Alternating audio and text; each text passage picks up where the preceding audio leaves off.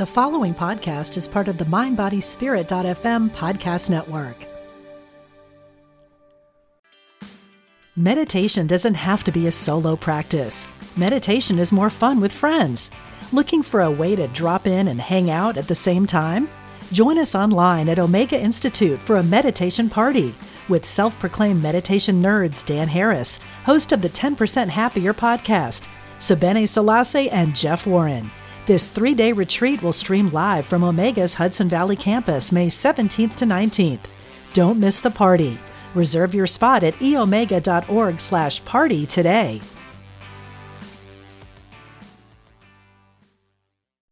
Empower Radio presents The Miracle of Healing with Lisa Campion.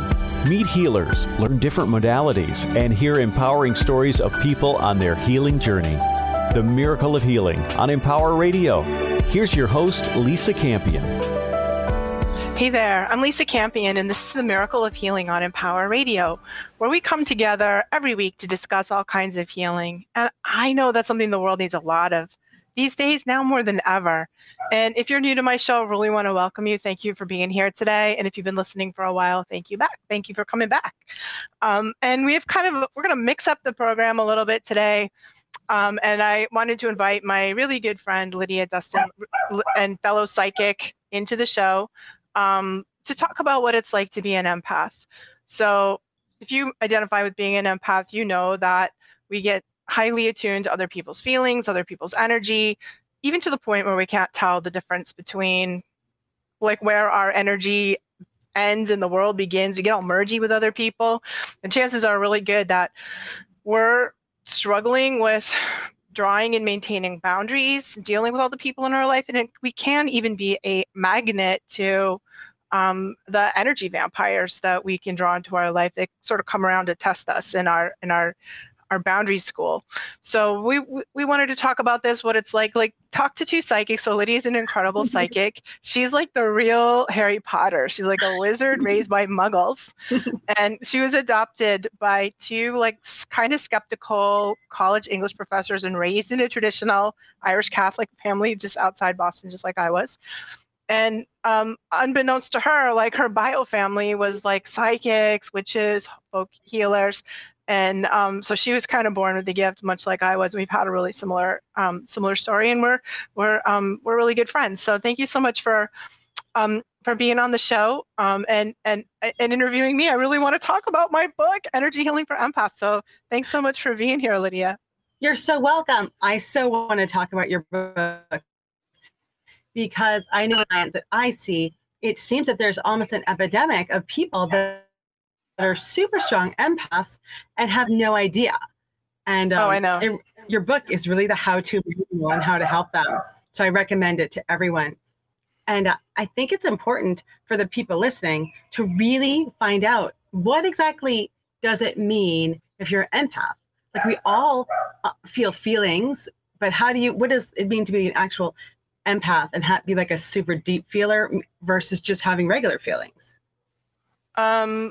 Well, so the difference, I think the difference is that, like a regular emotions are like, we can think about what the psychologists call empathy. Like we're feeling sympathy, right? We see somebody that's having an issue and we feel like, oh, our heart goes out to that person. We're like, oh, that person, we feel compassion and stuff like that. That's the psychological trait of empathy, but being an empath is actually different.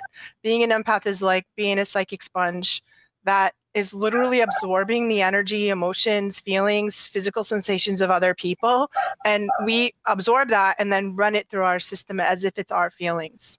So we might sit down, you might sit next to somebody that's having a bad day, right? And all of a sudden you're like, oh my God, I've got a headache and I'm super depressed. And, why do I feel so messed up all of a sudden? And it feels like it's our feeling, even though it's not, even though it's actually, we're picking up that other person's feeling. Is that what it's like for you too? It is. But I think what I went through, and I think a lot of other empaths go through, is we think that everyone has that. So we might be sitting in a group of people where someone's having like a crisis. And I'm like, why aren't we addressing this? Like we're all pretending that person's not like melting down, even though they're smiling and saying they're fine. I'm like, and I always never understood why people never address the secret crises, or someone would pretend they're fine. And I'm like, why do we all pretend they're fine when obviously they're not? Yeah, that's really interesting too. And I think empaths are super attuned to I call it energy coherence. So it's like when our spoken word, when what we say matches the energy and the feelings, like you can say, I'm fine, right? Yeah. And not be fine on the inside and be all like, and empaths can always tell that. And I think that's what you're talking about, right? When people don't have energy coherence. Yeah. Right. And it's really confusing for a lot of people, because as children, I think we were all super in tuned. And when adults said, everything's fine, we'd be like, oh my gosh, nothing's right, something's wrong. But as adults, I think we learn to tune that out, unless you're an empath. And then you can't tune it out. You want to tune it out. Lisa, can we tune it out? Yeah, I know. It's just, this is like the gift that you wish you could throw back. Like, a lot of times, like people, they're like, Lisa, how could you say it's a gift? Why? Because the original title for my book, which is called Energy Healing for Empaths, the original title was going to be called The Gift of Empathy, and people were like, throw the gift back. I don't want this gift. It's a curse, and it's super painful when we don't know how to manage it, but we can. And really what it comes down to is, first of all, you're not crazy. Like, I think we have to learn how to trust that what we're feeling is real. And then we can kind of reorient ourselves. Like, if you feel it, if you're an empath, if you feel it, it's real. Like, let's start with that, right? To kind of tone down the crazy factor. And then it's a real matter of learning how to manage our energy. So if we're a psychic sponge, it's because I always talk about things in terms of an energy field, because I spent the past 22 years being an energy healer, like doing Reiki and full spectrum healing and all the kinds of healing modalities. And I could always see people's energy, right? I could see people's auras and sense them. And I knew ages ago that empaths have like a sponge. That's why we call them a psychic sponge. So one of the best things we can do is to learn how to not be a sponge. We need some basic energy management stuff. We need to learn how to ground ourselves and stay on our body. We need to learn how to squeeze the sponge, how to clear the energy we pick up from other people out of our system. And we need to learn really shielding, so we can be inside our own energy bubble. And once we know those skills, it's not hard to do. It's easy to do. It's like kind of a habit, like you have to do it on a habit, then as a habitual thing, then we have to change the habit of being a sponge to being inside our own bubble. Once we do that, we can move about the world, in a more comfortable way, and not just be like, I can't leave my house, which happens to a lot of empaths. It does. And I find that so many people think they're introverts, but I think they're just super strong empaths that just haven't learned that how to ring out and how to protect. So it's painful for them to be around people, but part of them yearns for people. And I feel they're in this conundrum where they're lonely, but being out in public is painful. Yeah, it's really a conundrum. It's a real catch-22, because as far as I can tell, all the empaths I've ever met and worked with have a deep calling to help people. Like, we want to be healers, caretakers, and healer, I give like kind of a broad definition, like maybe teachers or artists or therapists or ministers, or it's not everybody has like a healing practice like I do. And so we're called to help. It's like we're here to serve humanity in some way, and usually on a one-on-one basis we're more comfortable with. And yet that service puts us in the line of fire until we learn how to manage our energy. So what makes me sad is we tend to diminish ourselves and choose out of fear, like, well, I really can't go to Walmart because I really can't go to the hospital. Like, really can't go to the movies, because it's too much for me. And then we make choices that diminish and less, make our lives smaller and smaller. And what I want is, part of the reason I wrote the book is I want all empaths to be fully empowered, not to sort of feel victimized or at the mercy of this gift, and strong enough and skilled enough to go out and decide what they want to do, instead of, well, these are the 3 things I can do. And that's different from I can do anything I want to do. Right. Right. I think if them trapped in their houses, if they all came out and met, there'd be this beautiful healing community of support. But So many of them, I think, get sucked to death by the energy vampires, which is hard because you usually find these lovely, sweet, soft people will have like the energy vampire friend that kind of keeps them depleted in their house, which is not funny. But I've been there. Where like I always say, if you're a super empath, you're almost like this delicious piece of steak and the lions will find you, you know? I know. It's Yeah. so funny, but it's painful, but it's I funny. know. It's so awful, but it's such a gift.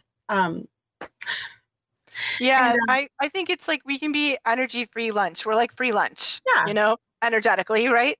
To the energy vampires. And I do think that empaths are like magnets for energy vampires. So what is even an energy vampire? Mhm. It's those people, we've all had them, those people in life that just sort of suck you dry, you know? And in my book, I talk about a bunch of different kinds of empaths, of energy vampires. And there's the really scary ones that I think kind of get the most press are like the predatory energy vampires, the real narcissists. So we can just, everything we can just replace energy vampire with narcissist, and you pretty much have, if you know anything about it, know that there's kind of this dance between narcissists and energy vampires, which is really normal. And I feel like it's like a little bit of a soulmate, can be like a little bit of a soulmate match, where the narcissist energy vamp is drawn to us to try and get healing because we're fundamentally healers. And what's in it for us is they come into our lives to teach us how to set boundaries. And by hook or by crook, it's like you have to, it's like set the boundary or die trying, like it's. Right. Yeah. And saying they usually come to me, the empath will come to me after they're married and like they can't get out of bed because like they're, it's almost like the energy vampire is attracted to their light and their heart and their love. Then they kind of corrupt it and squish it until the person is forced. And I hate that they usually find their power when they are just so annihilated that they can't go on. Yeah. And that's why it's hard with relationships with empaths as well.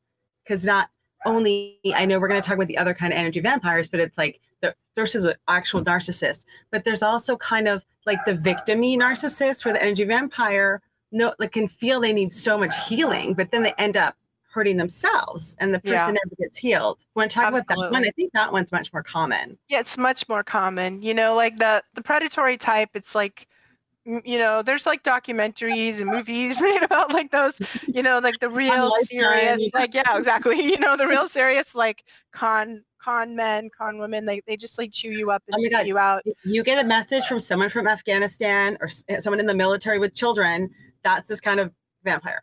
Right. Exactly. Or, they're hard. Sometimes they fool us because they're so charming. They're so like, like they know they're super psychic actually. So they know how to morph themselves to be who you really want them to be. And they kind of like will set the hook that way. And then once they've hooked you, they kind of love bomb you at the beginning. Once they hook you, then they start like sucking. And the problem with those ones they're really without remorse. So a lot of times, and I hate to say people are irredeemable because I don't really believe that's true, but they don't have an invested interest in changing because they don't think there's anything wrong with them. Like they're perfect, they're fine. Like clearly you're the problem, and so they're not going to change or go to therapy or work on themselves. And when you finally set the boundary and be like, I'm done, they just walk. They're like, okay, see ya. Like, and they replace you without a qualm, without even and they almost like it's a sort of psychopath. Like they don't have much conscious about it. And I've had clients like 15 years of marriage, boom. And it's just like, doesn't want to see the kid. They don't want to see the kids. They just move on, start a new family. Yeah, exactly. It's unbelievable. Yeah, it's crazy. It breaks my heart. And there's if you feel like you've been in a relationship like that, or you've kind of had a hit and run with one of these vampires, there's a whole recovery movement, narcissist recovery movement, narcissistic abuse recovery. And there's YouTubes and books and all kinds of things. If you Google that, you're going to find a lot of information about it. And it's really cool if you feel like you've had a hit and run there. But I think you're right about the victim energy vampire. They're much more common. And that they can be any relationship to us, like your mother, your mother-in-law, your kid, your uncle, your boss, but they're less predatory. They don't really mean to do it, but they kind of learned somewhere along the line that it's tricky because they often really have difficult things. They have illnesses, or they have mental health issues, or they have they've had trauma. They have something that's really challenging, but they've learned like that, what Carolyn Mace calls woundology. You know, she wrote this incredible book called Why People Don't Heal, you know, and that she talks about this kind of energy vampire in that book. And they just like, this is the friend who calls you and complains for an hour, talks and talks, never asks you how you're doing, won't take your advice. They never do, because they don't really actually want to change.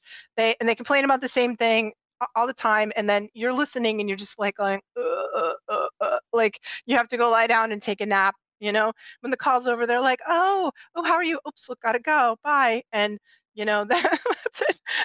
That's how they go. And I'm sure we all have had way more people like that in our lives, right? What's so hard about those friends is that we want so desperately to help them. We see how easy it is. We see like their pain, and it's hard because we feel like when you feel someone's pain, like it's your pain, it's really intolerable. And that's why it's so hard. Oh, I have an interesting question as well.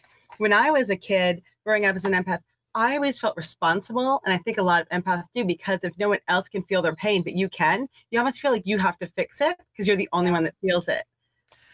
Yeah, I think that's true. I think that's true. And it's sort of like, if you think about empaths sort of having the soul of a healer, you know, we can see why we have super big, squishy hearts, tons of compassion for other people. And then we have this kind of like that there's a conundrum there for us too. It's like, I call it the empath trap, which is where we feel somebody's pain and then we feel our pain about their pain. Now we've got double the pain, you know, and if we can fix them, then we don't have to feel our pain as much. You know what I mean? Like we can sort of like, if we absorb, if we sponge up their pain, then they're happier, and then we don't have to feel their pain, and that means we don't have to feel our pain too. So I think the fix to that is learning how to let people have their feelings, learning how to let people be in their own situation, their own, like, we need to trust that people can be responsible to deal with their own stuff. So basically, I mean, what we just talked about is codependency. That's straight up. I was about to bring that up. That's basically what it is. Yeah.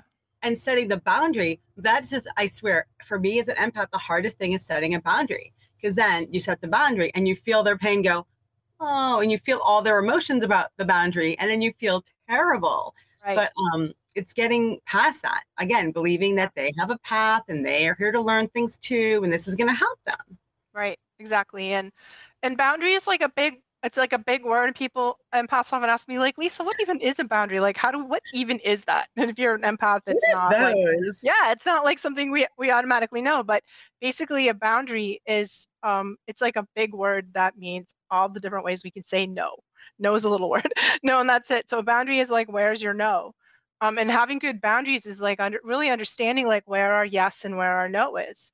And to get out of that empath trap, what I do is I never say yes or no in the moment. Because if somebody asks me to do something, I always say yes in the moment because I can feel it. I'm like, oh, they need another session. My calendar's totally full, but I'll squeeze them in, you know, and then because I don't want to suffer, and I can help them, and like all that stuff. And then I'm like, why did I do that? I'm like overbooked now, and I'm going to burn out. And so empaths suffer a lot from burnout and overgiving because we don't know how to say no. And my kind of go-to thing is I've just learned the habit now of never saying no in the moment. I always, or yes, or anything, I will say like, look, I can't tell you right now. Give me 24 hours. I'll let you know in 24 hours. And then I like literally have to go home and sit in a room by myself with my calendar when I'm not around them and go, can I do that? Should I do that? And do I want to do that? No, what am I going to have to give up to do that? Like, you know, then I can feel what I'm a yes and a no to. So I think as empaths, this is my like tip besides learning the ground clear protect thing. What I think you can do is like get in the mirror and look yourself in the eye in the mirror and practice like 10 ways to say no in a really nice way. Right. You know? Exactly. And that is it about, and it's so funny. I use that all the time. I say they usually have like one or two vampire friends. I'm like, when they call you, just say, I have 10 minutes, or I'm cooking dinner, let me call you back. Or just like, don't let them start. Because once they start, you're there for 2 hours and then you're exhausted. Just like gently just, say, oh, I love you so much, blah, blah, blah, but I have to go do something. And just, Right. Yeah, I think with the victim vampires, we really have to decide in our own minds how much energy we're going to give into that person. Maybe it's a once a year Christmas card, or a once a month phone call for 10 minutes, or you're going to spend an hour a week with whatever you're going to do. And then you have to stick to that, even when they pull on you. And then there's another kind of energy vampire too, which happens a lot right now, which is the situational energy vampire. And that's like, because I think it's better to think about energy vampirism as a process instead of a person, and it's something that anyone can fall into, even normal people, and especially empaths. When we have hard times, where it's a hard time right now, we're in a pandemic, where people have stress. If you have something like you're going through a divorce, or you have a horrible illness or chronic something or other that's going on, anyone can become an energy vampire periodically or situationally, right? So we have to watch out from that. And then the really common one that's so hard is actually empaths, who have been drained so much. Yeah, I have too. Empaths who've been drained so much that now you're the energy vampire, and it's tempting for empaths. I would teach these workshops on this stuff, and the empaths are like, energy vampires, and I'm like, okay, honey, look in the mirror. Like, we all have to look in the mirror and make sure we are not doing that, because a lot of times the person that's the biggest vamp in the room is the totally drained empath, the empath that's had the life sucked out of them, and is now, I think about like sort of the old mythology of vampires, like, how do vampires get made? Like a vampire drains the life sucks the blood out of you, and then all of a sudden you're a little baby vampire. That can happen to us. So we have to be really, really mindful about how we manage and run our own energy. And I think too, to really, really learn about codependence, because it's really our responsibility to just say no and protect ourselves. It's almost like like real mosquitoes or something. Like, if you don't put on off and go in the woods and they bite you, like, that's on you. Yeah, totally. It totally is. And I think that's like for a lot of empaths, that's a radical thought, but it's also really liberating, like, right. You are responsible for your boundary. Nobody can manage your boundary except for you. It's nobody's business. It's on you to do it. And it's hard because you've got to learn it. But then again, isn't that freeing? Like, everybody on the planet it's better for them if you have no boundary, right? So it's on you to fully, and people will adjust. The thing is, that empaths don't really realize is that if you have a boundary, people respect you. Right. And if you don't have a boundary, no, people don't respect you. So sometimes they're like, I'm going to lose all my friends and nobody's going to like me. If I start saying no, my kids are going to be mad and my husband's going to divorce me. And then all of a sudden you do it, and you get respect. If you think about the person with the strongest boundaries, don't you respect that person? Absolutely. And and you feel like their time's like worth a lot more, because they're particular. Yeah. And it's just so funny. It's so hard, especially as a parent, and as a wife and a mother. It's like all of us. Oh my gosh. So the one thing, I love this book so much, and it has helped my family so much, because I have kids that are empaths. And one thing I love that you have to share with people is the thing about going to these big box stores like Walmart and Target, and you had a thing where you talked about 20 minutes. Like, if you have to go to Target, have to go to Walmart, in and out in 20 minutes. And I've noticed we'll be shopping in about 20, 25 minutes. One of my children will just like hit the wall and be like, out. Like, I have to get out of here right now. I'm like losing my mind. I know. I mean, I think we all have, I call it the Costco moments. Like, we all have those moments, like, you get to the back, because it takes you 20 minutes to get to the back of Costco, and then all of a sudden you like snap your circuits, like you hit empathic overload, and you're like, I don't know where I am, I don't know what I'm here. Like, I've actually had to like ditch my shopping cart in the middle of Costco, and then I get out into the park, like, I can't find my car. Like, because it's like this it's intense, all that like noise and stimulation and energy, and the lights and the smells and everything can really pop our circuits, and we go into something called empathic overload. And like my little son, my son, who's the most empathic, he's 24 now, so he's not little, but he would have asthma attacks before we'd go into those stores, and I taught him how to bubble up, be inside your bubble, and then we would be okay. But I want to talk a little bit, because we're getting to the end. I want to talk a little bit about like, let's talk about where people can get the book. So Yeah. because Energy Healing for Empaths came out in February, and it's available on Amazon. So if you wanted to pop on over there and get a copy of it. It just came out on Audible too, so it's available on Audible. And I didn't do the voiceover. Somebody who was like a super sexy voice is really great did the voiceover, and I was like, oh, I wish that was me. But I love listening to books on tape, so you can get it there.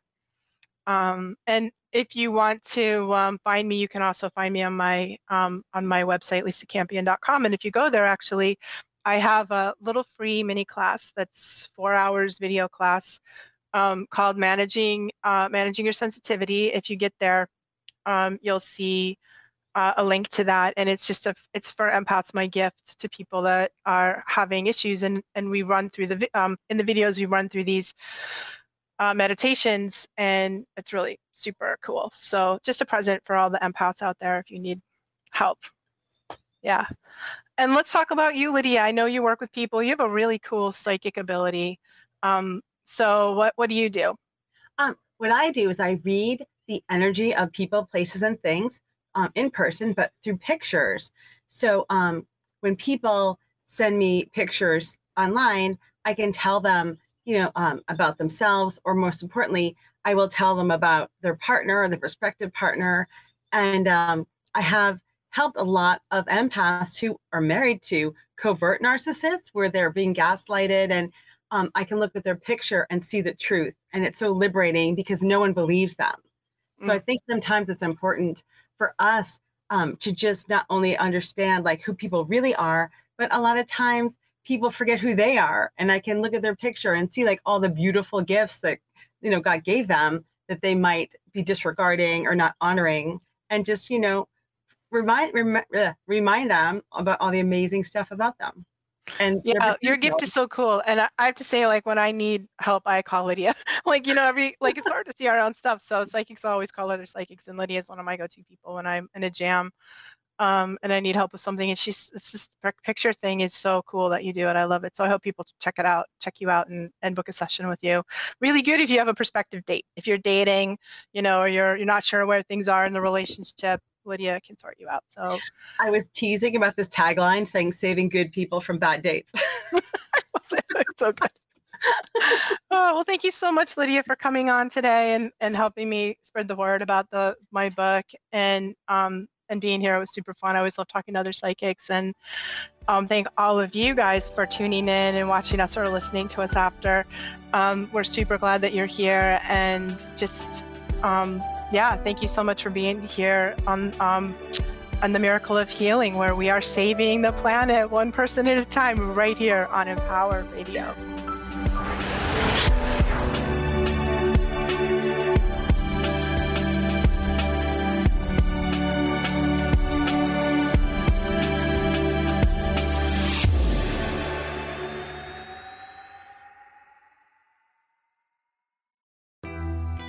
I'm Suzanne Giesman, and if you've ever wondered about life after death or if it's possible to connect with a higher consciousness, I invite you to join me for my podcast, Messages of Hope.